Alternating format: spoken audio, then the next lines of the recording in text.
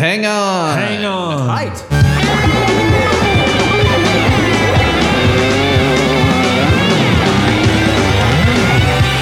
This might be a podcast. This might be a podcast. It might be Greg. It might be guest. And it might be Big Mass. Podcast popping in your ear. TMBP's everywhere. We can't be silent. We love they might be giants. And what are we gonna do with those laptops? This might be a podcast. This might be a podcast. This might be a podcast. This might be a podcast. This might be a podcast. How's that? Sounds fantastic. That sounds really You good. see? Okay. Oh, good. Now I can hear myself. Yeah. All right. This is it, right? Check this out. I thought I'd be a total dork and wear the shirt that you sent me after the Punk News stuff. Oh, man. That's Yes. funny. Oh, that's great. You sent me this one and then the like Star Wars, like the drunk C-3PO one. Thanks for wearing that. You guys never got in trouble for that drunk android thing? No. And it's interesting. I don't feel like they... you think Star Wars would be cracking down on that stuff, but Disney lets a lot of fan stuff go through, it seems like. I mean, the reason I was wondering is that I had some other friends of mine get in, not really trouble, but there's this emo band from Evansville, Indiana called Mock Orange, and they were like one of my favorite bands. They were on a couple, they were like on Lobster Records on their first one, and then they put out some stuff on Dead Droid Records, which I don't even remember where that was based, but Lucasfilms, I mean, this was the early... It was like 2004, maybe. Lucasfilms like shut that. They like essentially put that thing that label out of business. I'm like, you assholes, really? Just for Dead Droid. Because Droid, apparently, like Android, they couldn't copyright, but just Droid, apparently they had some sort of fucking, I don't know, it's so stupid. Yeah. Anyway. That's silly. You ready? I'm ready. Let's do it. All right, my levels look good. Yours look good. Let me just double check this. Welcome to This Might Be a Podcast, the song-by-song podcast about the greatest band of all time. They Might Be Giants. I'm your host, Greg Simpson, and I've got a guy here who's from the sixth greatest band of all time.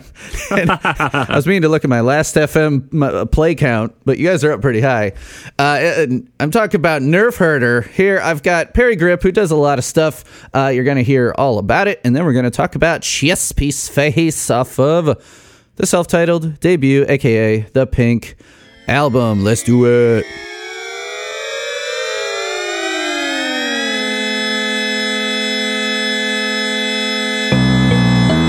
What's gonna happen to Chess Piece Face? There go I, but for my face, all I know could be defaced by the facts in the life of Chess Piece Face. I don't know where he lives, or if he knows to sail, or if little schemes like this one ever cross his trail. But I don't believe he's dreaming, or if he cares to know. So I shudder in my lampshade. So what's gonna happen to Chess Piece Face? There go I, but for my face, all I Perry Grip. Perry, what's up? Hey, Greg. Thank you for having me on here. This is fun. Of course. Yeah, it's going to be a ball. I know. I mean, I got a feeling that like throughout your career and stuff, I mean, you've probably done a fair amount of interviews and like sure, but they're mostly like text interviews, right? Like they're written up. Right? Have you done a lot of audio interviews? Yeah, sure. I've done plenty of those. All right. Yeah, cuz I wasn't sure because your manager, what's her name? I don't really have a manager, but are you talking about the PR person? Yes. Someone hit Stephanie. me up. Yes, Stephanie. Yeah, so I put out my Perry Grip Jingle Burgers CD in for Christmas, and right. I guess it's not a CD, but I hired her to do PR, and she was looking around for interviews for me to do, and so I did a lot of kids interviews of like different kids shows and things like that. Sure.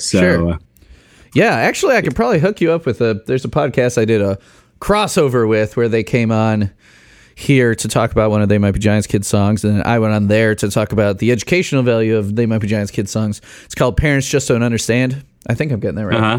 Or Parents Don't Understand, something like that. Pretty cool husband and wife couple that do that. Very smart folks. The wife is a scientist of some kind, I'm forgetting. Very cool.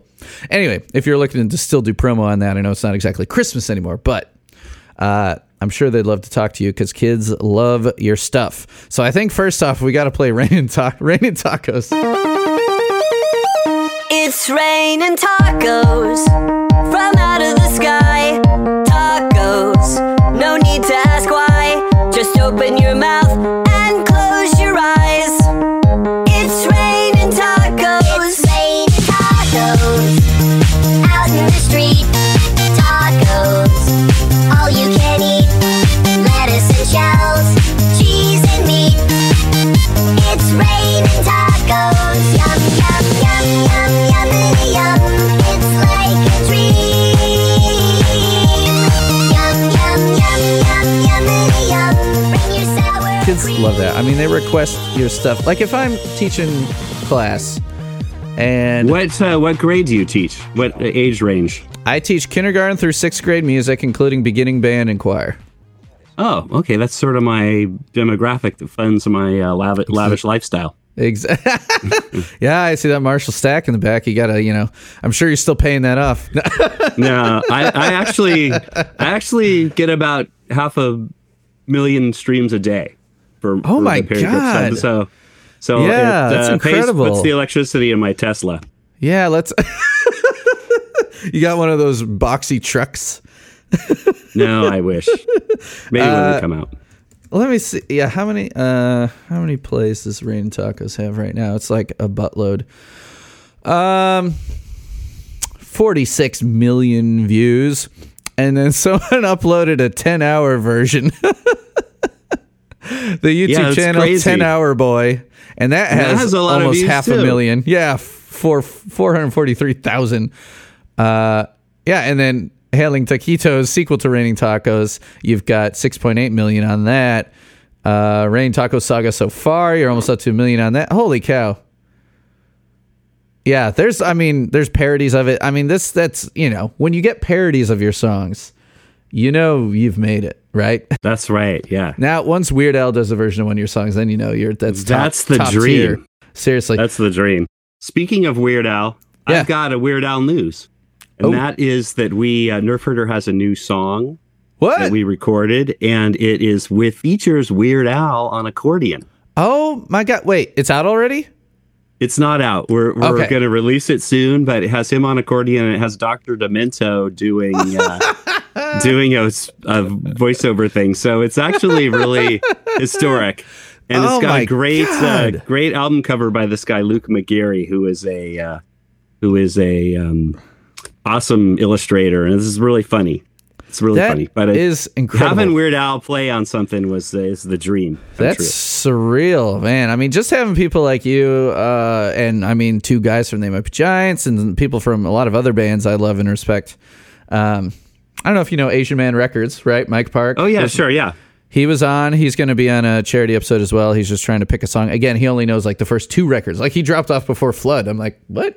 Yeah. But people that are like a little older than me, I'm about to hit 40, but people that are a little bit older. Oh, you're a child. You're so young. Yeah, dude, They Might Be Giants are such a wide spanning band. I had episodes that just came out where I had a 17-year-old on. I talked to her mom before I had her on. Or I talked to her mom after I recorded it. I'm like, wait, was that okay that we did that? Because I didn't know how old she was. I hooked up with, got a hold of her on Twitter where like it's just a little bio that's like, I really like They Might Be Giants and Radiohead. I'm like, okay, so like, and Yeah. Kyla's mom, was that okay that we did that? Like, I think I swore. I think I swore in front of her. Well, she's probably heard that.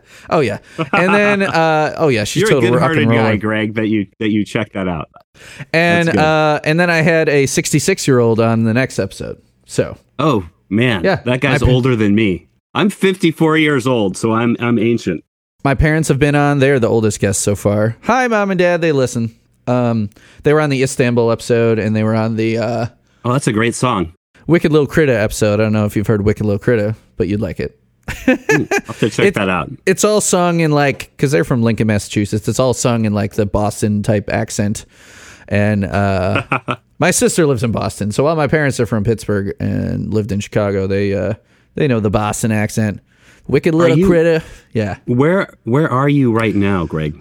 I grew up in Chicago, followed my wife to Bloomington, where she did her master's and PhD, and now followed her to Purdue, where she's a Spanish professor. So, oh man, she's got the smarts.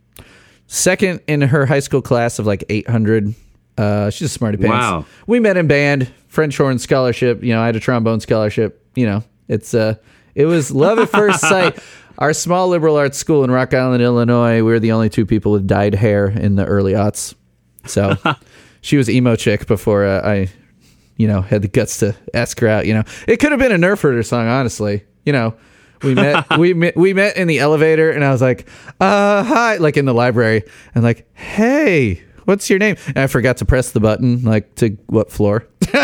Yeah, man. Trombone scholarship. That's a great. That's a song right there. Yeah. Yeah, it'd be like, something about a French horn dating a trombone. It could be a kid's song. You know, and like if they had a baby, what that instrument would look like. There you go. You can use that for free of charge. Free of charge. I'm going to write that down.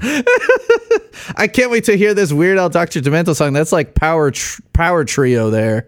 Oh my God. I'm excited about it. I mean, I think it's the best thing Nerf Herder's ever done. And to have Weird Al playing on it, it's great. And he's super nice. Oh, of course he is. So his management, I got a hold of his management because I'm Facebook friends with John Bermuda Schwartz. And oh, sure. He's super nice. And he's, I've been on Weird Al podcasts and stuff like that. I did an episode on Spam, their Stand, his Stand parody. That was great. Like his management politely, they said he's not available to do it right now. So maybe you could put in a good word for me. But I reached out about it, like a charity episode too, like you're, so kindly doing for me, taking your Saturday time. And, he was like, fair enough. Weird Al has a lot of charitable things he gives to. He can't give to every single individual that reaches out. So perfectly understandable. That's what They Might Be Giants manager said too. I mean, the fact that these guys give me the time of day and write back within 24 hours is pretty cool as it is. I'm happy about that. But yeah, Mike Park's going to do an episode. Justin McElroy, the podcaster, is going to do an episode for my student. Currently raised, I just cracked $6,600. So $6,600 as of now, and I'm visiting. Oh, that's great. They're coming home from Chicago, from the hospital. They're at one of the University of Chicago hospitals. It's in DuPage that has a pediatric cancer specialist. Or brain cancer specialist? I don't know, but I'm kind of nervous to see him tomorrow, and I'm going to try to hold it together because, I got to keep it positive for him because he's had a rough week, and mom has had a rough life. She's had cancer twice, breast cancer and thyroid cancer, and she found out about she went in, they found out she had thyroid cancer, and that's when she found out she was pregnant with the twins, with Garrett and his sister Chloe. She doesn't believe in abortion. This is rural Indiana. So, to each their own, but she put off her own cancer treatments for 8 months till she had the kids and then had her chemo and radiation. So the risky move for all three of them, but they all made it out, and it's, he's led a very normal kid life up until now. Oh, jeez. Well, it's really, really nice of you to do this for them. Yeah, it's like trauma on top of trauma, and I guess not a completely normal kid life because their dad died in a snowmobile accident when they were 6. So it's just been like storming down on them for their whole lives, and mom's like the last 15 years. It's a fucking mess, and I just like this is my 17th year teaching. It would be my 19th. I took 2 years off to try and do like a studio thing. Like I worked at, Sonic Iguana, right? Rings a bell. Where is that? They did all, like, Mass Giorgini from the band Squirt Gun did, like, all of the Lookout Records stuff in the 90s. So I studied under him, engineering and producing, and did a bunch of records over there. It's in town. It's like 3 minutes from my house, Lafayette, Indiana. He was here because his dad was a engineering professor of some kind. So, so I've been teaching a long time. And when I was down in southern Indiana, I was at the school for 6 years. And during that time, we had 2 kids that got cancer, and one of them didn't make it. And it was a kid that I had in a guitar club. His older brother played trumpet for me, and like I knew the family really well, and it was just like crushing. Like the whole, it's a town of 12,000 people, so like everyone knows each other. And now this town, Pine Village, less than 1,000 people live there, so like everybody knows this family. And I put up these pictures. If you didn't see them on Facebook, I could send them to you. But I've had 155 different donors. Some of them kids that just brought in $2 in quarters to buy one of my band's stickers. And it's incredible. So like between the 2 schools, there were, I think, 90 kids. And these are schools where one of them only has 150 kids. And like 45 of those kids gave money to buy one of my band's t-shirts and stuff. Wow. So it's been incredible. And a lot of my friends from all around the world, people from England donated, like people that don't know this family, but know that they like what I do. And they're like, well, I was going to buy a t-shirt anyway. Now, that's the time to do it. So it's been incredible and very just like heartwarming. But let's get back to some rock and roll, man. So I interviewed you for punknews.org, who hosts this podcast. Punknews.org, I've been writing for them for 19 years since I was in college. Wow. My first You're review... an old timer there. Yep. First review was posted, April 8th, 19 years ago. And, I came on pretty soon after the site started because one of the guys that founded it, Scott Heisel, the co-host of my other podcast, Best Midwestern, he kind of helped start it. You may have talked to him. He worked for Alternative Press for a decade from like 2005 to 2015. May have, maybe not. But so I did an interview with you in 2016 when Rockingham came out, which is it's a great record, dude. I still listen to it a ton. And it's the kind of thing where, and I want to play a couple Nerf Herder clips, like at least one song that I grew up on and then one from the newest record, because it's all good, but it's all like, you guys have grown a lot in the past. I mean, it makes sense. You guys have been a band for 25 years. Well, I think we're getting 30. I think it's 25 years. Yeah. I think it's 25 years.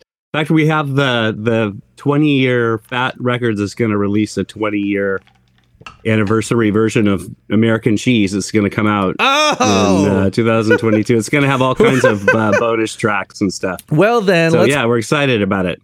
Let's play the song off of that I have covered with my punk band Doppelpopulis, High Five Anxiety. High five anxiety, high five anxiety.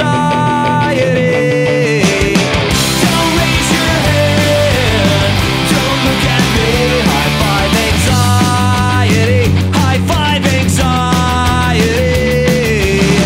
I'm not your bro and I'll never be. Don't wanna play on your team, in your game.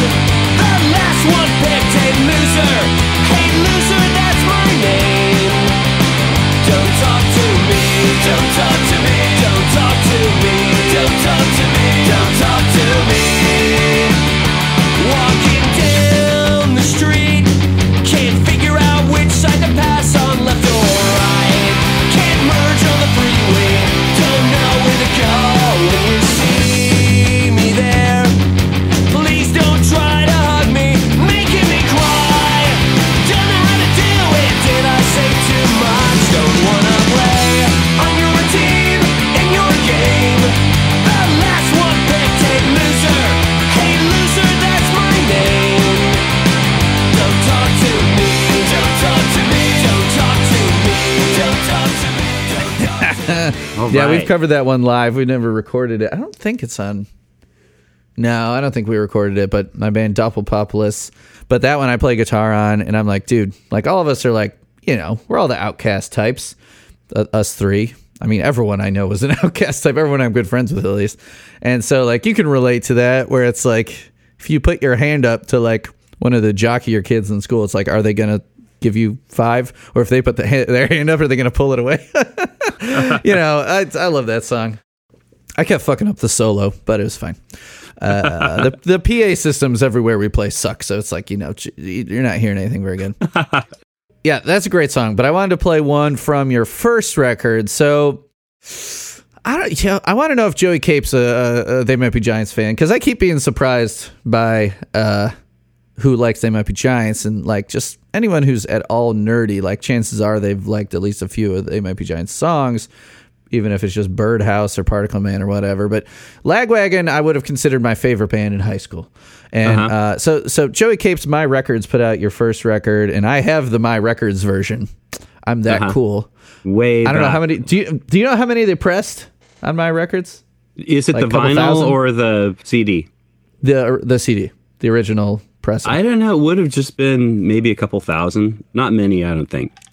Hell yeah, I'm going to sell that shit. No, I'm holding on to that. I still got all my CDs prominently displayed. I'm a 90s, grew up in the 90s. So, but yeah, that record we jammed on endlessly.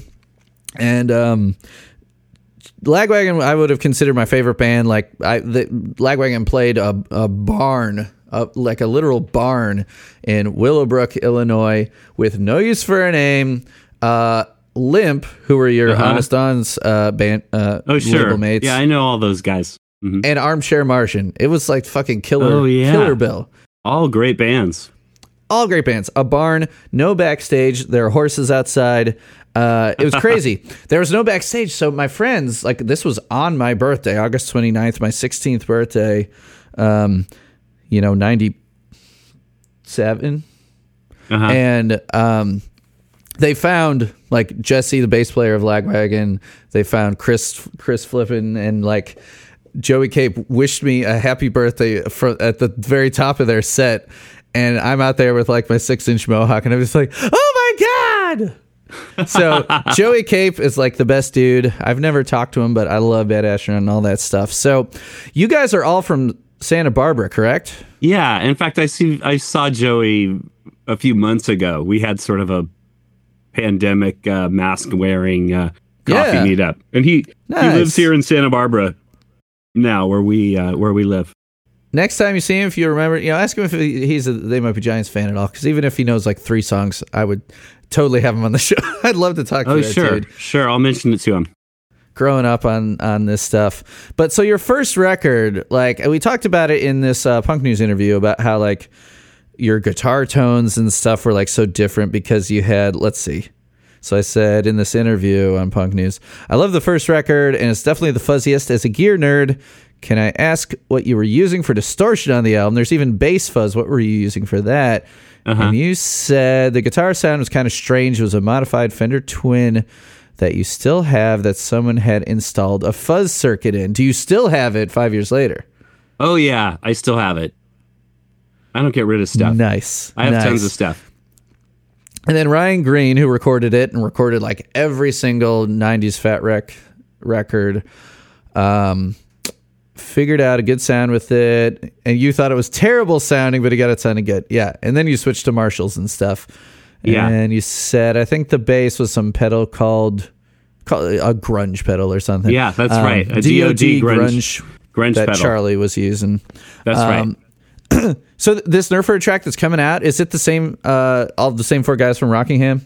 You still got all the boys? Hell yeah. We all get along really well, so it's sort of a hobby we do just to hang out and eat lunch together. Hell yeah. Yeah, nice. I love it. So let's see. If I was going to play one song from your debut, I mean, we got the explicit logo, on the podcast and stuff. So I feel like we should play. Oh, hold on. Let me just. I think I want to play one of the deeper cuts, just because people can go find your, the videos that you made when you were on, because you had some money behind you for a while on.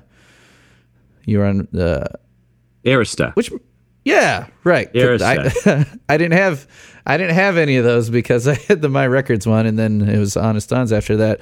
People can find Van Halen and golf shirt. And was there another video you guys? The videos were just Sorry and Van Halen.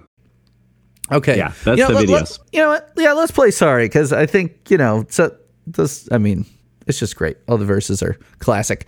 And this was a song that me and my friends would listen to going to the skate spots that were available to us in high school, which was, banks. We'd get chased off of banks, parking lots and stuff like that. The Taco Bell and all that stuff. So let's hear it. Some Nerf Herder from 96? Wait.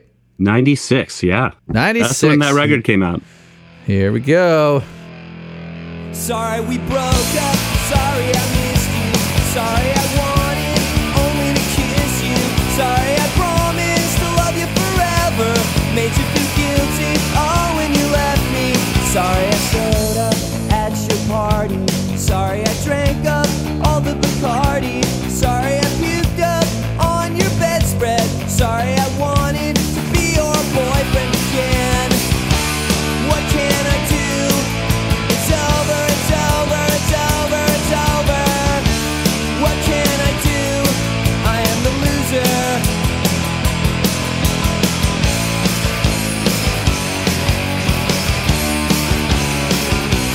Sorry I saw you and I heard birds sing. Sorry I touched you and I heard bells ring. Sorry I jacked off outside of your window while you were sleeping. I thought you'd never know. Sorry I showed up at your wedding. Sorry I tried so hard to get in. Sorry I screwed up your pictures. Sorry I had sex with your sister. What can I do? It's over, it's over, it's over, it's over. What can I do? And you mentioned so we played American Cheese. Let's play one off Rockingham. I think it's got to be we opened for Weezer, because that one was just fantastic, telling the tale of that era. True story. Nostalgic. True stories. If people haven't heard the Buffy Vampire Slayer theme, that's this guy too, and it's mentioned in this song. So let's play a little bit of that. So good. We opened for Weezer, first time on the road. Some of us had never even been in the snow. Following along in our rental van, back when Matt Sharp was still in the band called Weezer. Watching every night from the crowd, saw a kid rush the stage and take the bass amp down. The wah-wah rolling over 7-Eleven, it was nerdcore heaven in 97 with Weezer. Whoa, singing Say So. Whoa, and the kids kept singing along. Whoa, in the Pittsburgh snow. Whoa.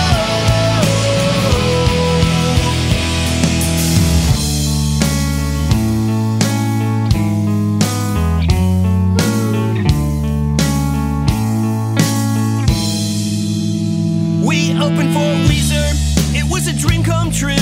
Our video was playing on the MTV2. Right about the time that Buffy started slaying, we were on tour and we were playing with Weezer. They were singing the blues, Pinkerton was getting some bad reviews. The guy from Rolling Stone didn't like the songs. The guy from Rolling Stone was totally wrong about Weezer. Whoa, singing Say So.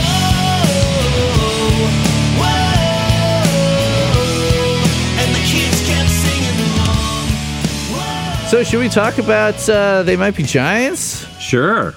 Let's talk about them. Yeah. So when did you first become aware of that band, and what did you hear first? So I became aware of them right when they came out. So I was 18 years old, and I was watching. Braggarts. So cool. The cool kid. Old. I was watching this show on MTV called 120 Minutes, which is, you had to watch, it was the old days. I don't think people understand it now, but to learn about music, you had to listen to a radio show or have you couldn't just Google it up, right? You couldn't do that. You had to walk into a record store and see a record there, and then you had to buy the record and then see if you liked it after you bought it. So I remember seeing a video on 120 Minutes. I think it was probably when I would watch that show every week, because it was like a show about all these alternative new bands, and if you were into new music, you watched this show to learn about new bands. And so and you couldn't watch it on YouTube. You had to actually videotape it, or you had to sit there. Dude, it's crazy. It's so weird talking to these young fans, and I've talked to a lot of them that have gotten into the band like 2 years ago. Yeah. And it's insane to me, just like it would be overwhelming. The band has 900 plus songs. So to get into them today, where you can literally stream every single thing they've released, I wouldn't even know, where to start. I mean, I've given a lot of people my best of Spotify playlist. I think I have one for you guys I made too. But it's just overwhelming. So you got in right at the jump. One record is all they had. That's right. Yeah. No, I got in right when it came out, and I bought. It was on cassette. So this is the thing we had back then. I bought a cassette, and they've come back, man. Oh, maybe they have. Yeah, sure. But you'd have a cassette and you'd put it in your car and you just listen to it over and over again. And which is why I know this song Chess Piece Face, because I think it's like maybe a lesser type of song on the record, like a lesser hit version. Some people might just listen to the hits. If you were listen on Spotify, you might just listen to the, click around to the songs that are catchier and more energetic. But because it was on cassette, you would just listen to every song, and you would come to love these songs that maybe you wouldn't have loved right off the bat. And so, so the first record, I listened to it over and over again. It was my favorite record for a long time. And I had that. And then during that time, I also bought, they had this 3-inch maxi single CD. And like a CD is a weird enough thing you don't see now, but this was a 3-inch one that like wouldn't play in all the CD players, but it had it had Don't Let's Start, and it had We're the Replacements on it, which I loved, and I think that's probably still my favorite They Might Be Giant song is We're the Replacements. I love that You need song. to listen to that. That episode just came out about a month ago, and it was with DC Pearson, who, if you don't know his name, he came up with Donald Glover in this small comedy group called Derek Comedy, and he's been on Community. He's had friends that are doing Marvel movies and stuff. Like, he played an Apple Store employee in the Captain America the Winter Soldier movie. So you'd probably recognize him if you saw him, but he picked that song because he's a huge Replacements fan. And again, only knows like a couple albums, but he picked that one. He didn't even know about it because it's a B-side, right? So you knew about it because you got this little this tiny CD, which you couldn't put it in any CD player where you had to like inject the CD into it. Like, it had to be a tray CD player, right? Because the trays used to have that tiny little indentation. You could put those little CDs in. That's right. Or like one of those Walkman type CDs with a clamshell, you could pop it in there. But it was this exciting. Is old guy talk. Yeah. I love that song, and it's great. And I love the Replacements too. So hearing them sing about the Replacements was great. But so I had the first record, and I loved it. I listened to it over and over again, and it was so different and just fun. And I wouldn't call their music funny, because it's not like comedy music, but it's just like sort of cerebral and smart and clever and interesting. And it just seemed like the first record is them doing a lot of experimenting with different stuff and having fun, basically doing that. So I loved that record. It really was a favorite of mine for a long time. So how old would you have been when you were first hearing them? So I was 18. I was just like, I just started college. I was just going to UCSB. And they were, it was a cassette that I had in my truck that I would drive around in and listen to over and over. And like I said, like when you had a cassette, you couldn't dial up 100 different albums in your car. You had to have a box of cassettes, and you would leave one cassette in and listen to it over and over again. Yeah. I had, so driving around, I learned how to drive in my parents', Chrysler Caravan or whatever the fuck. And I loved it. People would think that's so dorky, but we took the back bench seat out to put in like our grind box to take it around, and the band gear or whatever for my first band, putting the drums in. But it just had a cassette deck, so I had like my Weird Al cassettes, still got them. And we would make mixtapes, but then I got like the car adapter, so they had the Discman, with like 20-second shock protection, and then the cassette adapter in. And so we jam on this first Nerf Herder records. We jam on, Flood, Apollo 18, John Henry. I got all of my friends I had a friend that got me into them, and then I got all my other friends into They Might Be Giants. But yeah, it was 93 when I got into them, so not too long after you, honestly. Yeah, that's but like right. they were still, they were only pretty early on. They were only 4 albums in instead of 1 album in. So, and they've cranked out so much stuff. It's like it's easy to get behind, if you're not trying to keep up. So, Chess Piece Face is deep in the track list. Yeah. Let's see. So they got a lot of songs on here, and I love the Pink Album because it is such a jarring track list from these really, really poppy songs, these like country pastiche songs like Number 3 and Alienation's for the Rich, these crazy drum machine experiments like, I Hope That I Get Old Before I Die, ticka ticka clang, ticka ticka clang. Yeah. And then all this bizarre stuff. So like Boat of Car, I did that episode with Adam Gorin of Adam and His Package. Do you know Adam? Mm-hmm. Oh, sure. I don't know him, but I know of him. Mm-hmm. Yeah. So, and we actually collaborated on a cover of it, which is like surreal. So he's been on 3 episodes actually, because he's super nice. And then Absolutely Bill's Mood, which I just put out that episode, super weird. Phoned in guitar intro, and then Chess Piece Face. So, well, and you got Youth Culture Killed My Dog before that. So it's like the B side of the record of the vinyl, if you had the vinyl, is like She's an Angel. Oh man, one of the best songs ever. And then weird song, weird song, weird song, weird song, kind of poppy weird song. Country song, The Day, which is like some bizarre ballad, and then Rhythm Section 1. So the B side of this record is a true like test. Like, can you handle this band at their weirdest? Right? Yeah, I guess you're right about that. I could, and I loved it. Like I said, I listened to it over and over again. She's an Angel is a great song. Oh my God. So good. I did that one with Francis Quinlan of the band Hopalong, who are great if you haven't heard them. Chess Piece Face. So, did you take a look at tmbw.net? The wiki's one of the best wikis out there. I didn't. I'm going to look at it right now. Yeah, I got the link there. So there's not a whole lot of trivia. Yes, there's not a whole lot of trivia to this song. But John Flansburgh confirmed that this song, Chess Piece Face, was about a co-worker at a job he left in 1984.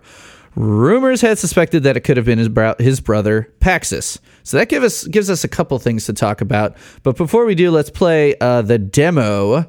Did you get a chance to listen to the demo, or else you could cue it up right now? I did. Okay. The demo sounds remarkably like the version on the record.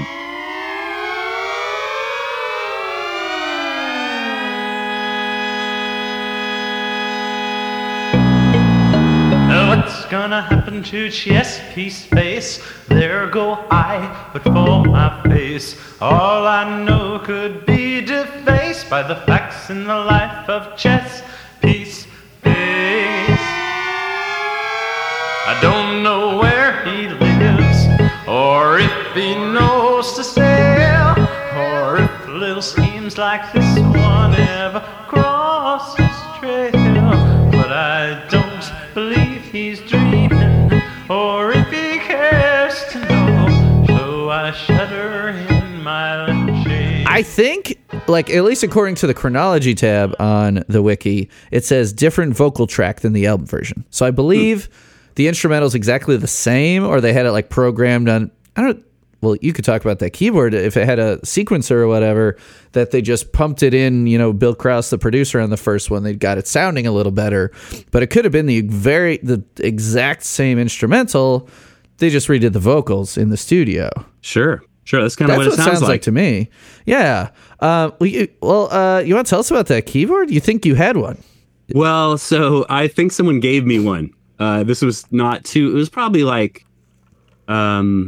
I'm just trying to remember this. The guy, there's a guy named John Lyons who recorded Nerf Herder's first demo, and he recorded this.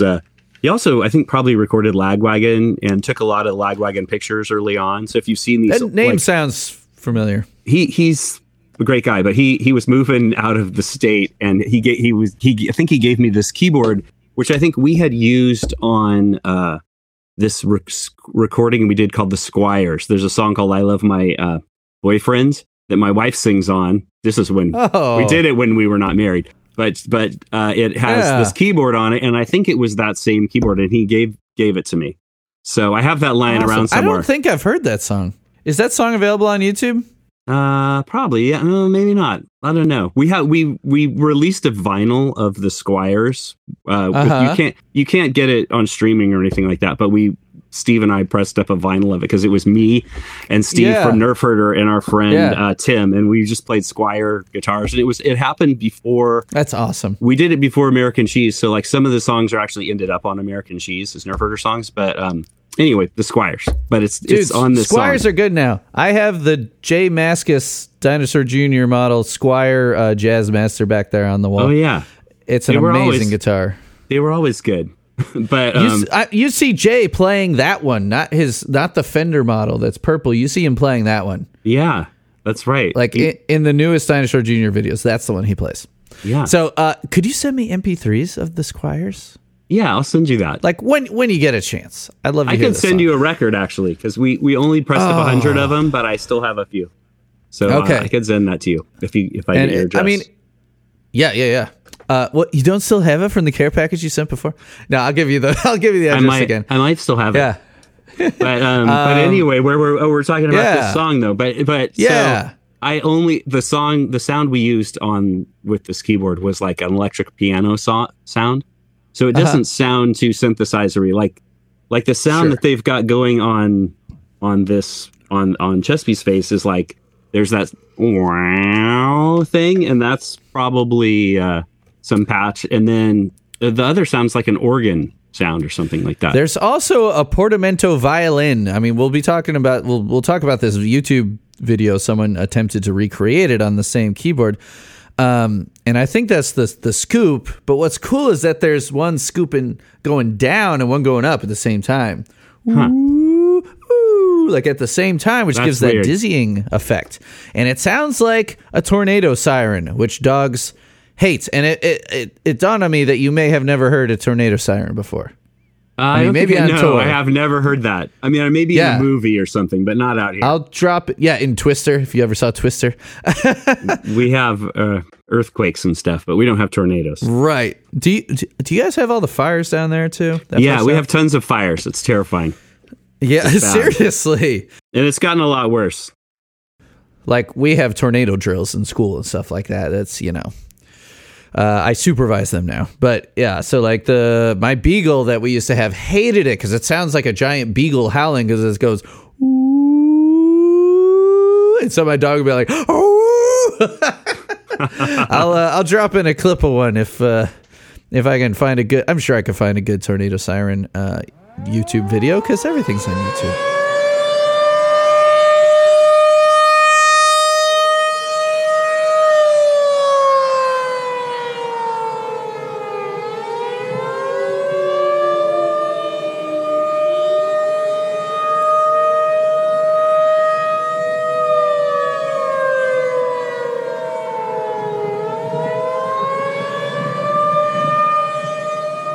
So this little keyboard sounds like it's a lot of fun to play with. You still have it? I don't know. I have a lot of stuff. I mean, I probably do have it somewhere. I have a ton of keyboards, like old vintage keyboards and stuff. So I have it. Sure. Probably have it stashed at the Nerf Herder studio. But my Roland Juno 60 right here. Oh wow! A live stream thing on it. That's a 1982 analog synth, 6-voice polyphony, baby. Oh wow! And digital storage, which is currently broken. I created every sound on there, and I may have lost them. Uh-oh. But, there's one place in Indianapolis that knows how to fix them. You can't trust many people with analog synths. Sure. So back to this trivia, I guess. So we could talk more about the musical elements after we talk about this. So Flansburgh said it was about a coworker, and you can click on the little citation there, and it takes you to a tweet, a They Might Be Giants tweet. Some guy, the Mole People, at Bradley KM, Bradley KAYM, tweeted at They Might Be Giants. How is my internet? Okay. And at TMBG, seriously, whatever happened to Chess Piece Face? And They Might Be Giants Twitter, which is primarily run by Flans or their management, which will credit stuff like JF or JL, whoever said it. Flans said, left that job in 1984. No one knows. So even before the first record came out. The first demo, that demo was 1985. Was it on the 84? They had an 84 tape and 85 tape. So right around that time, he quit some job, before They Might Be Giants were full time. So then, the person replied, I hope I'm speaking to JF because he is the highest authority on this matter. And They Might Be Giants said, yes, you are talking to John Flansburgh. So he knows. Yeah. So some coworker. Yeah. So, but previously it had been thought that it was about his brother. So I started looking into his brother, and I had heard that his brother was like a huge activist, hippie type. No, they grew up, like his dad was a famous architect in Lincoln, Massachusetts. Yes, Earl Flansburgh. Earl Flansburgh, a modern architect known for his extensive work in the Boston area. They grew up in Ithaca, actually. His father was a professor at Cornell. So there's a smarty pants family. I mean, go figure. You listen to They Might Be Giants. These dudes have read books. So let's see. Here's Paxis has his own Wikipedia page that's quite extensive. Yep. Yeah. So check out that. So Paxis Kelta. I mean, he was born Earl Schuyler Flansburgh. So I guess, was he a junior? It doesn't say junior. Maybe a different middle name. But Earl Flansburgh, John Flansburgh's older brother. I guess he went by the nickname Sky, but then he changed his name to Paxis Kelta. Was born in 1957. I don't know if you had a chance much to read this, but it's a pretty long Wikipedia page for someone that even people that have heard of They Might Be Giants have probably never checked out. Studied engineering and economics at Cornell. Go figure, you get a discount on tuition. Let's see, the Quill and Dagger Society, which is just a cool name for, I'm guessing it's some sort of journalistic publication, right? But then he was a software designer, founded and sold to software consulting firms, so that's good money there. And then that gives you money to be an activist, I suppose, right? In 82, he changed his name. 88, he hitchhiked on sailboats across the Pacific. This is like crazy stuff. Like, to people these days, there's a lot of good, progressive people that are pushing for reform of, policing. Sure. Racial equality. Like, it's sad that we still have to fight for racial equality. The Black Lives Matter movement, we got our sign out front still. People in our town have had theirs stolen and stuff like that. Like, we live in Indiana. Sure. Being a activist, just like doing anything in the 80s or 90s, it was more difficult than it is now. Kids these days, you got it easy. But it's true. You couldn't just hop on and tweet out stuff like, let's meet up to protest this at this place, You had to walk around, do a lot of work. Right. Make signs, all this stuff. The picture of him on the Wikipedia page is cool looking. He doesn't look like a chess piece face to me. No, I don't know. Face. Like, did he have acne or something? Is that, I don't know, something just like kind of a joke? Because all of these They Might Be Giants songs, you never know where they came from. And it's surprising that he even confirmed that it wasn't about his brother. You think he'd like to have people just keep guessing. Sure.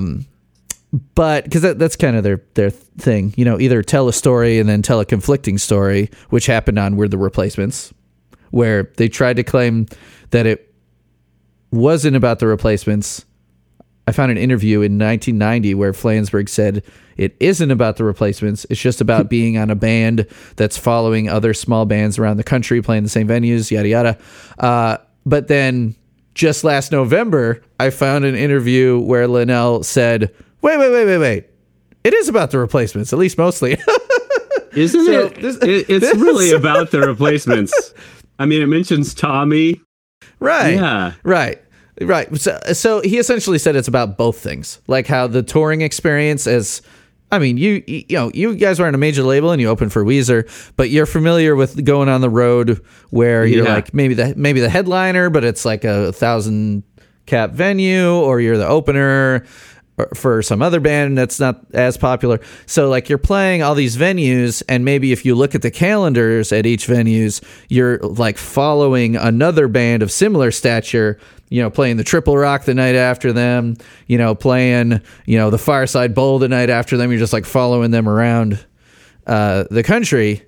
So that's what people said. Like, he's like, no, it's about that. But Linnell's like, it's about both things. So anyway, so Paxis Kelta he's like still doing stuff. He gave a talk on activism at Alana University in 2007, was viewed as un-American and blah, blah, blah. So he's, done all the activist stuff where people get mad at him because he's doing things pushing, he authored a pamphlet about polyamory, which has been translated into 5 languages. He considers himself an anarchist. So like, it's awesome. Like it gives you a view on like Flansburgh's like childhood, I guess, and like sure family dynamics. Like Flans, like they're a very progressive band. And've talked about this a lot on the show with stuff like Your Racist Friend or Road Movie to Berlin, like stuff that could be considered political. And while there aren't songs like, Fuck the Man or like Fuck Trump or whatever. They're not going to do that. Mm-hmm. But they are very much very far lefties, Sure, probably absolutely. Like, probably not anarchists, but like socialist, they believe in universal healthcare, stuff like that. Science is real, that kind of stuff. So anyway, Paxis, it's not about Paxis, but Paxis seems like a cool guy who is fighting for the right things. And They Might Be Giants do that too, just not so much in their songs directly. You could read that into some songs. But so Chest Piece Face is about an old coworker. So if you want to talk about the lyrics, what do we think this coworker must have been like? I don't know. I mean, he sounds mysterious. Just the chest piece face I just visualize the shape of his face being angular or something like that. Right. Chest piece face. Yeah. And like, I think when I was younger, for some reason, I would picture like more like the chess board, but it's chess piece face. So that doesn't really make sense. So the chess piece, there's a lot of different chess pieces. Maybe this guy had a horse head. It was like BoJack Horseman. Yeah, that's what I'm thinking. I'm thinking he had kind of a horse face. And I think BoJack Horseman's creators owe some money to the Johns for stealing their idea. Yeah, certainly. Yeah, or like which chess piece? Like, the guy wore a crown to work. I mean, it could be a million things that would be funny to picture. So lyrics, let me see. I'm like bringing it up on my phone because my damn computer, we're on a phone call here. I'm using 2 computers. I got my it's a mess in here. I've been recording drums, so like I got a million cables just like everywhere. Whoa, that's some spaghetti. Yeah, it's seriously. Look at that. So I got my trombone and my singing saw on the ground because I did a Mercury Rev cover on this live stream last night. All kinds of wacky shit. I'm a music teacher. I've got a cuica that I bought in Rio de Janeiro. I'm going to put on the track as well. Can I hear that? Let me go. I got to wet a washcloth because you need don't a lot worry. of No, friction. it's too much work. Don't worry about it. What does it sound like? Just do it with your mouth. Let me wet a paper towel. Hold on, it'll take 30 seconds. All right. So Greg is now wetting a paper towel. We'll talk about him while he's gone. Hold on a second, I can't hear you right now. He can't hear me. He's getting a paper towel right now. He's going to play this cuica thing. We're looking at his music room, which is not that messy. It's got a purple chair. It's got a skateboard on the wall. What else? There's a piano. Okay. Oh, he's back. He's back. Yeah. Okay. So you reach inside and you rub You jack the thing off, essentially. So you rub the stick. Oh, yeah. Okay. I know what that sounds like. Right, like me and Julio down by the Yeah. schoolyard. That's it. That's why I wanted to hear it, because that's one of the greatest songs ever, right? And to hear that is awesome. Thanks for playing that.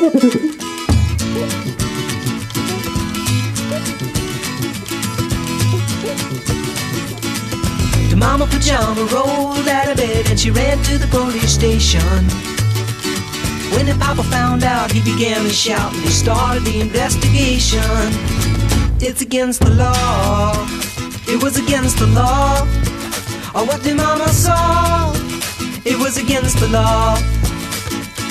The mama looked down and spit on the ground every time my name gets mentioned. The papa said, oh, if I get that boy, I'm gonna stick him in a house of detention. Well, I'm on my way. I don't know where I'm going. I'm on my way. I'm taking my time, but I don't know where. Goodbye to Rose, the queen of Corona. See me and Julio down by the schoolyard. See me and Julio down by the schoolyard.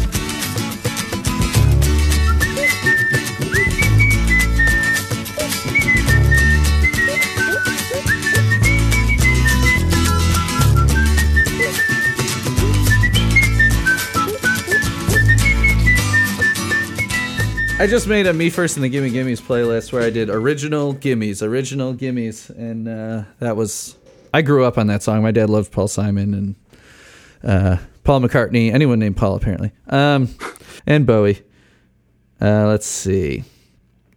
All right, so what's going to happen to Chess Piece Face? There go I, but for my face. I misunderstood that line for like the longest time. I'm like, what is he saying? Yeah, because he's rhyming face with face. That's sort of unorthodox. That too. That's unorthodox. And like some sort of like Shakespearean grammar there. Like, there go I, but for my face. Yeah. What? Like, why would you say it like that? Yeah. All I know could be defaced, which is technically a different word, but you're still rhyming face, defaced, by the facts of the life in Chess Piece Face. So the rhyme scheme goes face, face, defaced, face. Yeah. That's unusual. That's unusual.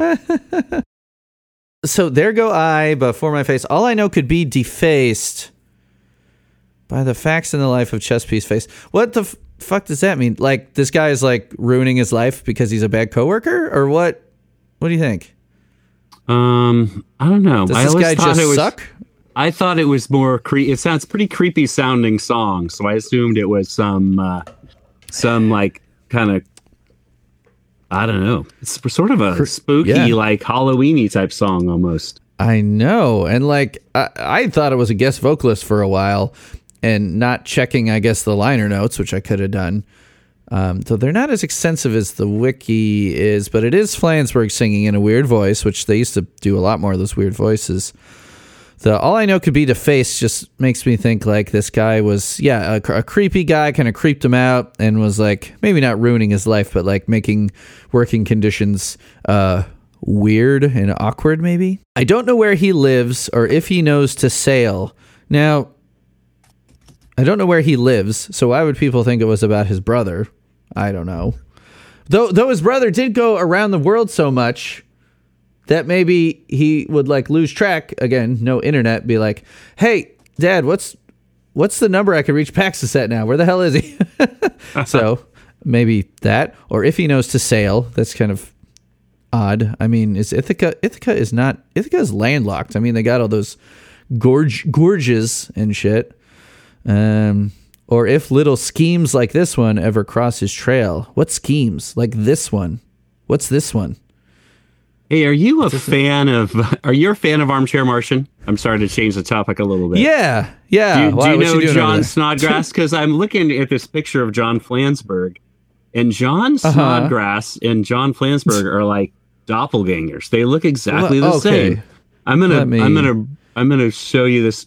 I wish I could show you a screenshot or something. I mean, you can share screens, but let me just look him up. Snodgrass. Just look up Snodgrass. Look up the John Flansburgh picture on. I'm seeing this one. Yeah. Okay. No, there's different ones though. But look at the picture on the. This might be a wiki. There's a picture of he's wearing. Looks very handsome. He's got a tie and glasses on. And then you look at the picture of Snodgrass. Like those guys are the same looking. Is it the same guy?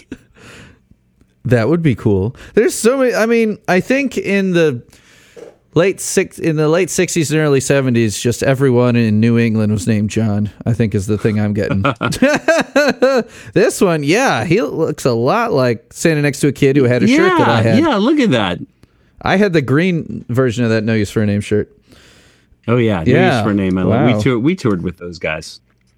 R.I.P. Tony Sly. Oh, yeah, he was great. Very nice guy. Bummer.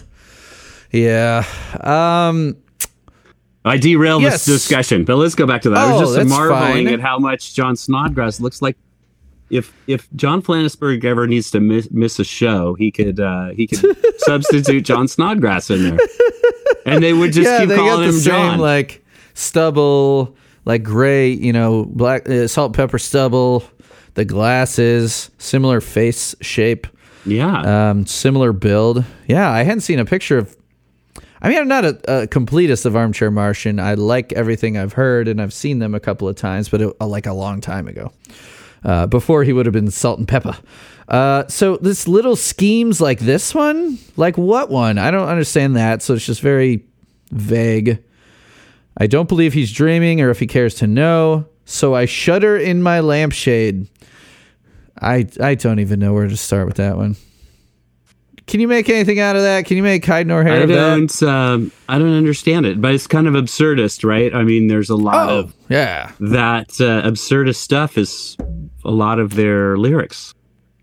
And especially that early stuff, like Rabid Child, I did pretty early on in the podcast. That's one of my favorite weirder ones off the first album. Mm-hmm. That was a great one. Oh, yeah. Boat of Car was like, God, I'll have to send you a link to the cover that Adam and I did, because I did like Fat Wreck style drums and we sped it way up. Like Adam and I collaborated on a John Linnell solo song too, which you might not know, called Montana.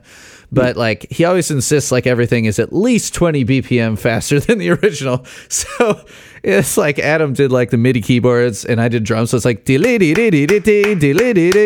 and then I did the Daddy'll Sing bass that I just pitched it down digitally to do the Johnny Cash sample. It was pretty fun. I gotta hear that. Daddy'll Sing bass. Daddy'll Sing bass. Daddy'll Sing bass. Daddy'll Sing bass. I took my boat for a car. I took that car for a ride. I was trying to get somewhere, but now I'm following the creases of your fingernails that run along the windshield on the boat of car. Daddy'll Sing bass. Creases of your fingernails that run along the windshield on the boat of car. Boat of car. Boat of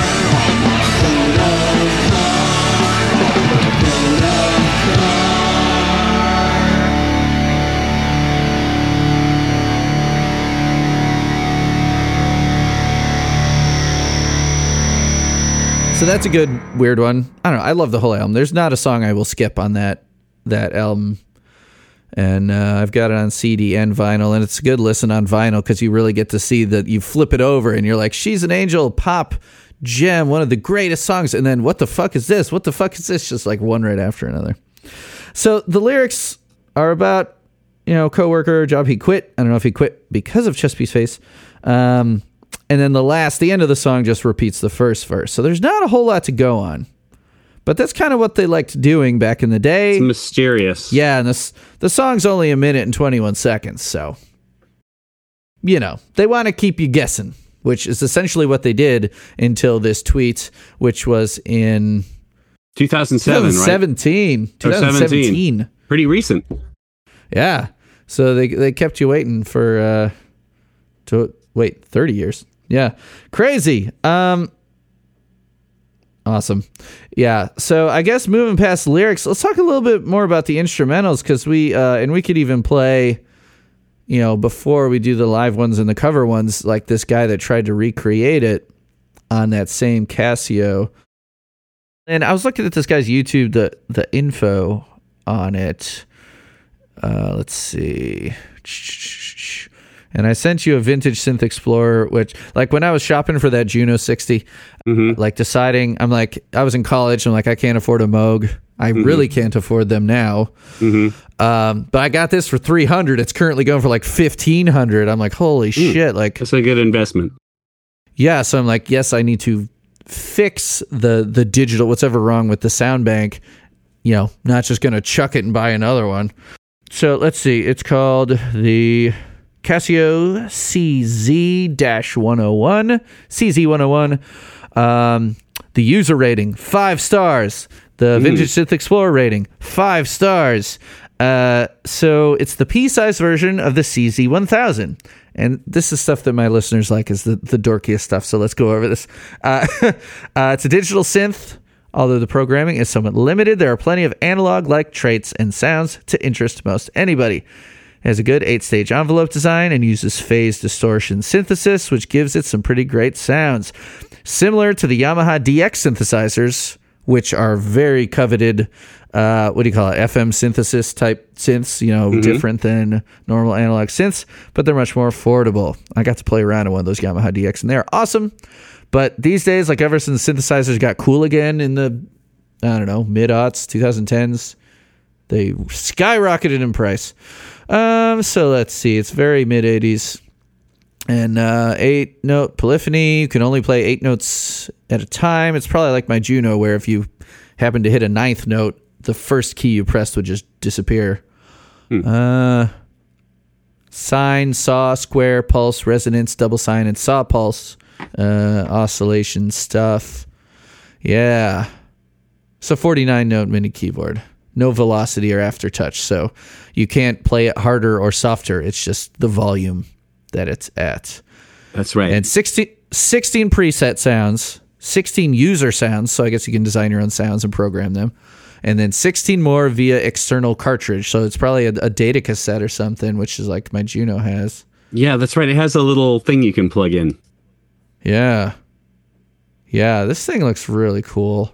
Make no mistake, the CZ-101 is no toy, although it could be considered a very entry level. This sounds like a cool little thing, man. So the CZ-1000 is a full-size version, so I guess 88 key. Later models, the CZ-3000 and CZ-5000, these sound like hip-hop, like MC names. Wasn't he an Outcast, CZ-5000? CZ-3000, yeah, Andre 3000. It sounds pretty awesome. So there's this YouTube video. Let's play that one. This guy, what's the YouTube channel? And the video, so it's just an instrumental. So listening to it, it's going to sound pretty much like the Giants one, because the guy did a good job. But if you really know the song, people will notice some differences. But this guy did a good job. It's Pia Hicks or something. The YouTube channel is Peahix.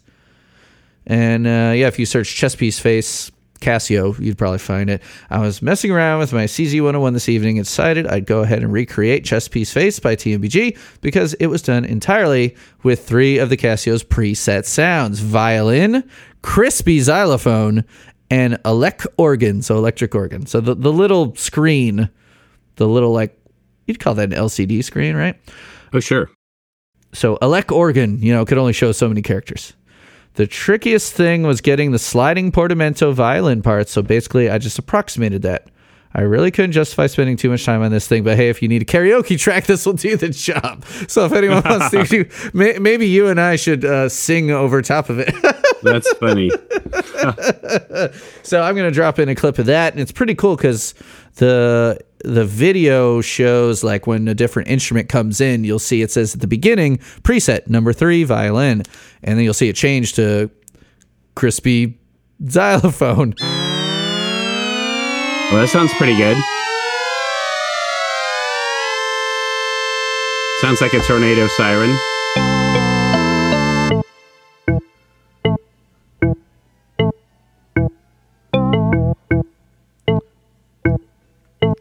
But you hear how it has the down sweep and the up sweep at the same time? Yeah. Crispy xylophone was number 11 on the presets. things to know.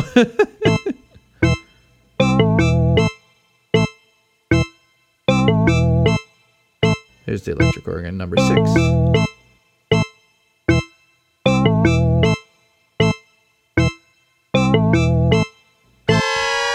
The verses are just bling, blong. Oh, it's such a simple song, but like, this is the kind of thing where, you know, and you can find out like on their Tumblr, like their blog, they've listed like every drum machine that they've used and like what albums it got used on. So like nerds like me love that stuff. Yeah. I don't spend money buying those drum machines, but there are people I know, like this dude Mike Buffington, who's like a total gearhead. Like he's a musician, but he'd probably consider himself more of a gearhead than like an actual performer. Mm-hmm. Like I asked him to play theremin on something, and he's like, I mostly just like repair them and like know the circuitry and stuff. I'm like, oh, that's cool. But he has a bunch of these drum machines, and he was on an episode and like queued up the Mini Moog sound on his Mini Moog and like played it on the episode, and has the drum machine they used back then, and like basically did what this guy does with this song Siftin', which is off a very obscure instrumental song on an EP from the Apollo 18 era. You know, it's on the it's on the iPalindrome IEP. What drum machine did they use on this record? The first one. Oh, let me double check. Okay. Yeah, someone asked, like, they'll answer questions. I'm sure they get a ton submitted. So they answered this one in 2014. Let's see. So the earliest Micro Moog synthesizer tracked up, they used a Boss Dr. B. What was that called? Come on. Dr. Rhythm. God damn it. Dr. Rhythm. I had one of those. Yeah, I never owned one, but I knew a bunch of people that did. I think my high school band director had one and be like, our tempo's way off. Let's click, click, click, click. What drum machines did you guys use? Okay, so yeah, the Dr. Rhythm in its original issue. Then they had a DMX on loan from Chris Butler of the Waitresses. Then on the Pink album, they used the Yamaha RX-15. Oh, okay, on Lincoln, sure. On Lincoln, they used the Alesis HR-16. On Flood, Apollo 18, and some later stuff, they used the Casio FC1 sampler. And then the Roland R8 on Apollo 18 and beyond. Huh. That's the full answer. Yeah. I think I had some of those. Yeah. I got rid of them. I bet you did. Yeah, you got rid of them. I thought you said you did. I get rid of some stuff, but yeah, sure. I didn't hang on to the drum machines, unfortunately. Yeah, you were. I mean, you guys. Do you have drum machine on any Nerf Herder songs? I feel like it's maybe makes an appearance on something. No, I don't think so. I Not think they're all. Song? I think Steve plays on everything. Right. We don't want to put him out of business. Right. I thought maybe there was an intro on something that had. No. Yeah, I can't think of anything. It's funny. Sometimes I'll ask musicians that I've had on, I'll ask them about something that happened 25 years ago. They'll be like, I don't know. I'm like, I think I know. You don't know? It's true. You forget that stuff. Yeah. Or man, you do a lot of remember stuff. it wrong. It is funny. I do feel like that guy in The Simpsons with the shirt that says "Genius at Work," where it's like, well, why did if Itchy played Scratchy's Bones like a xylophone, why did that one rib make two notes, two distinct notes? I hope someone got fired for that error. I'm a total dork like that. Like if I ever do talk to the Johns, I'll be like, hey, John Linnell, what accordion did you play on this song? I'll be like, I don't know. I don't remember. Like, you don't remember? This is important information. Back to the chess piece face. So we talked about all this tech they use. So this Casio CZ101, this guy, this YouTube guy, Pia Hicks. Go and find that if you want to see the little screen change the sounds and all that. It's pretty cool to look at. I guess the other thing was like if you look at the guitar tab or the guitar chords on the wiki, the song is a flange song, which tend to skew a little more like playable. Have you ever covered a They Might Be Giants song, by the way? No. Yeah, so if you attempt to cover a John Linnell song, chances are it's going to be fucking tricky. Yeah. Because it's written by a keyboardist. Yeah. A lot of different chords. Yeah. Moving root notes, stuff like that. yeah, or like, yeah, you got A minors and A's, you got B minors and B's, you got a B flat, you know, like all this crazy stuff.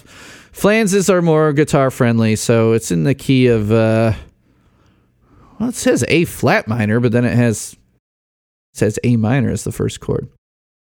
I don't know. The wiki is usually pretty good because people will go in and fix stuff that's wrong, which I've done. Seems very well thought out. Yeah, so and research. It looks like it's an A minor, but I haven't played along with it. So A minor, E, which is weird because you think it'd be A minor, E minor. Then it goes to, well, then you got A.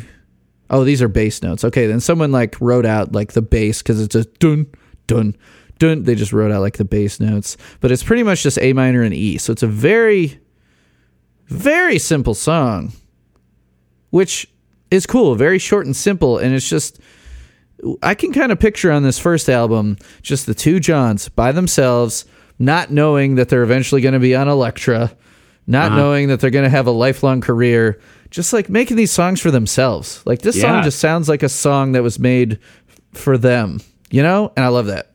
It's a great song. Express live versions. Now, if you watched them already, we can very quickly go through these. Did you watch any of the live ones? I didn't. Click on the London 1990 just to see Flans wearing a Ramones shirt. Oh, I'm going to see that. Let's see. Yeah. London 1990. Yep. Uploaded by my friend Astral B, who is in London. He was not at the show. This would have been the time to see them. Let's see. Oh my God. It's just the two of them. Linnell played the entire set on accordion. No matter what song it was, everything was accordion. Oh, this is great. And it's fucking fantastic. So now we're hearing Chest Piece Face with accordion instead of keyboard. This next song is called Chest Piece Face. What's gonna happen to Chest Piece Face? There go I before my face. All I know could be the face, but the facts in the left of Chest Piece Face. I don't know where it is, or if he knows to sell, or if little schemes like this one ever cross his tail. I don't believe he's dreaming, or if he cares to know. So I shudder in my lampshade. What's gonna happen to Chest Piece Face? There go I before my face. All I know can be the face. Facts in the light of Chest Piece Face. Chest Piece Face. Chest Piece Face. Chest Piece Face. Oh man, I wish I had seen them on this tour. I only saw them once. God. Yeah, what year? It was 94, and it was at UCSB at this thing called Extravaganza. The Muffs played too, and I love the Muffs. It was a great show. But I've talked to both Tony Maimonet from Père Ubu, who was in the band at the time. He was on the Snail Shell episode, and I talked to Brian Doherty, the drummer.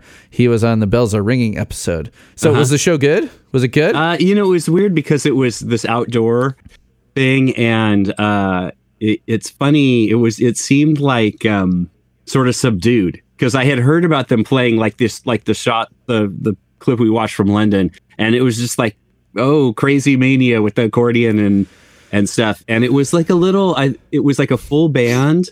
And I kind of wish it was just the two of them because there was like a lot of time given to the other guys in the band, who I'm sure were great, but it was weird because it's this outdoor thing at a college. So there's just people milling around and stuff. I would say it wasn't the ideal place to see them. I would highly recommend that you see them again if you have a chance, because that was just them finding their footing with a full band, you know? Yeah, I think and it right was now for like a first time with a full band touring or something like that. But maybe. Yeah.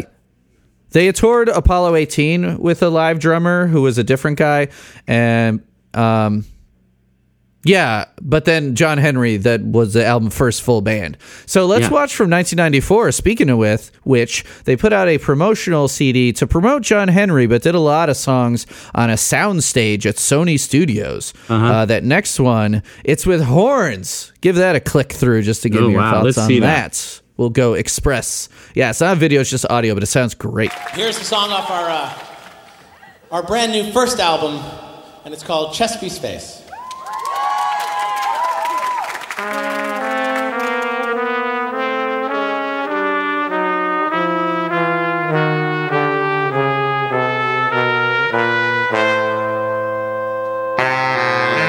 What's gonna happen to Chess Piece Face? There go I, but for my face, all I know could be defaced by the facts in the life of Chess Piece Face. I don't know Saxophones. Oh, yeah. or if I like this. he goes to sail, or if little schemes like this one ever cross his trail. But I don't believe he's dreaming, or if he cares to know. So I shudder in my lampshade. What's gonna happen to Chess Piece Face? There go I, but for my face, all I know could be defaced by the facts in the life of Chess Piece Face. Chess Piece Face. Chess Piece Face. All hail Chess Piece Face. That's my favorite version. That's great. They never rest on their laurels. They're like, we're going to do this different this time. Then in 2013, they released a free download album. I don't know, you had to give your email to this website to get it, just called First Album Live, and it was on their 2013 tour. And I sent you a link, but I also sent you that MP3 Yeah, there. I listened to it. Yeah, it sounded great. What's gonna happen to Chess Piece Face? There go I, but for my face, all I know could be defaced by the facts in the life of Chess Piece Face. I don't know where he lives, or if he knows to sail, or if little schemes like this one ever cross his trail. But I don't believe he's dreaming, or if he cares to know. So I shudder in my lampshade.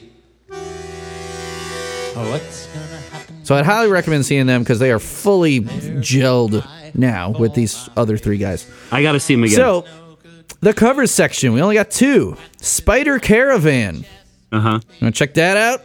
Let's hear it. Spider Caravan. Yeah, give that a click. They got some cool art on the YouTube there. It's just a stationary image. Spider Caravan is the name of the YouTube channel.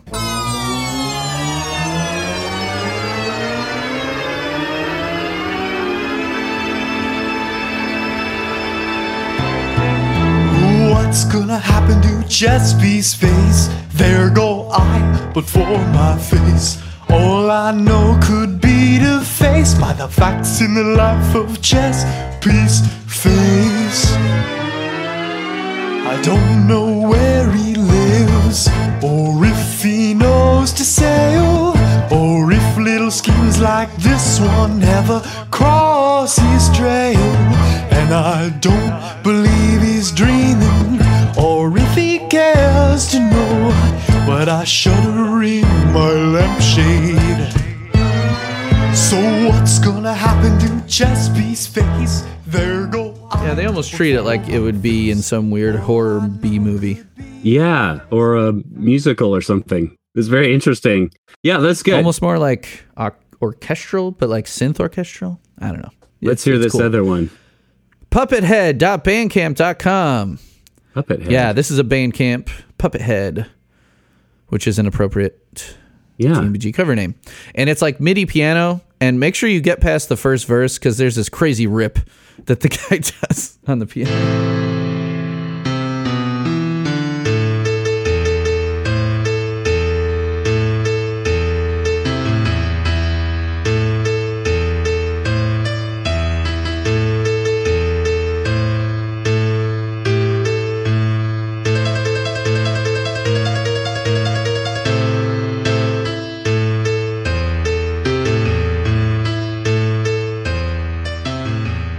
Oh, wow. He's shredding. Yeah. Though it feels like it's programmed in or like quantized or something. Yeah. Still cool. Still cool. So that brings us to the final segment where you must score this song. I don't think I told you that. You got to score the song. So what that means, you're scoring it against the TMBG canon that you are familiar with. So what's a 10? You know, is Don't Let's Start a 10? Is She's an Angel a 10? I would say She's an Angel is a 10. Don't Let's Start's a 10. Put Your Hand in the Puppet Head's a 10. We're the Replacements is a 10. Oh, okay, and then like, of course, the hits. But I really, that first record's really the one I know the best. Sure. So then Chess Piece Face, you may use decimals. Where from 0 to 10 would Chess Piece Face fall for you? I'd give it a 7.2. Yeah, sure. Now on the wiki, you can let me real click over and see. You can score stuff on the wiki. There's no decimals, it's just like 1 to 10. And this one is rated really low, unfairly low. I feel out of 910 songs, it's ranked 717. Come on, people! Wow, that's low. Ridiculous. That's ridiculous. Bring it up, people. Yeah, go on there and mash that 10. Yeah, Justice for Chess Piece Face. Though I am going to have to score it. I eventually will score every single song, I suppose. I always joke that my daughter is going to have to take over after I die because there's so many songs. When she's grown up and I'm still doing this, 16 years later, I'm going to I've given out very few 10s, but She's an Angel was one of them. I think Chess Piece Face I love within the context of the album. Like, it's not one I'd put on a playlist for, like, a beginner, like a starter fan. I wouldn't be like, check out They Might Be Giants. Then put that at the top of the playlist. They'd be like, no thanks. So I think I'm going to give it, I like it. I'm going to go 7. I'm going to go 7. Yeah, that's good. That's in the zone. Yeah. It's in the zone. So you, plugs for you. This Weird Al, Dr. Demento, Nerf Herder collab. You got a drop date on that? No, we're trying to figure it out. We need to figure out a B-side, but we'll probably just press it on a 12-inch single vinyl. Fuck yeah. And then we have a new record we've got a lot of songs for, so we're going to do that. And then dude, that's I'll review it for Punk News. Send it my way. Maybe we'll be playing somewhere, I don't know. But then dude, if you come to the Midwest, I will book you a show in Lafayette. I know it doesn't seem like a place that you would want to play, but we got a cool weirdo people dive bar here, so that'd be cool. That sounds good. Yeah, I don't know how much touring we're going to do because we're all super old, but we do. Touring can be fun, so maybe we'll do some of that. Maybe we'll get there. Just like you said on we opened for Weezer. Don't come in the winter. Don't come out this way in the winter. We would come in the most comfortable time. That's what we would do. Yeah, come in the spring. It's fine. And then for my Period Grip stuff, which is what I do for a living, and my far more popular thing is I have a book coming out from HarperCollins. It's Raining Tacos. It's a kid's book. Comes out in June. Awesome. And then I did theme song for the new story.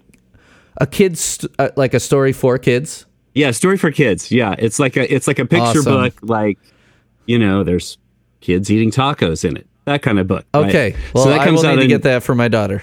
It's for very... how old's your daughter? She'll be 3 pretty soon. Oh, that's the perfect age for this book. Well, it's like... I think it's she loves Dragons Love Tacos. Have you read Dragons Love Tacos? Yeah, I haven't read it, but there's a lot of taco books. But so that's coming out. And then I've been working on the Storybots, but I don't really do work for TV anymore. But there's this show called Netflix thing called The Storybots, so I've been doing a lot of songs for those guys, but mainly just my own. A couple other shows where people might have heard your stuff. Yeah, I did. Like what is on the Disney? If you have the Disney app, there's a bunch of stuff on there. There's I have a song in Phineas and Ferb episode called Backyard Hodgepodge, and then I did a theme song for Ben 10 Omniverse. What else did I do? A lot of. And then there's a Disney show that I won an Emmy for. I'm really proud of that. Called The 7D, and that's not on Disney Plus yet, but it will be on there at some point. Oh, and then, that one's like a Seven Dwarfs. Yeah, it's like the Seven Dwarfs. And then what else did I do? I can't remember. But there's I did a lot of TV stuff for a while, but I don't really do that anymore, except for the Storybots stuff. And That's then- super cool that your YouTube channel is making you enough that you don't have to because I imagine writing for TV is almost, it's like kind of like freelancing, right? You got to pitch your stuff and Yeah, it's really, it's just like kind of a grind, and you do have to pitch. And Yeah. and at a certain point, I mean, I kind of got to the point where I was getting a lot of work, but it's really Amazon and Alexa that has made, that's sort of where most of my income is from, is because that enabled kids to, like a 5-year-old kid, to say, hey, play Pancake Robot 100 times in a row. So that Yeah. kind of changed it for me. So I just do that stuff now. But So people can find you. Do you have like perrygrip.com or anything like that? Where I do. Yeah, you Yeah. can go there, and everything's not on there. There's too much dumb stuff. I wouldn't search for me at all. Don't bother. But come on. So PARRYGRIPP. yeah, that's it. But anyway, Yes. that's just a lot of nonsense. But Greg, that's all I have to say.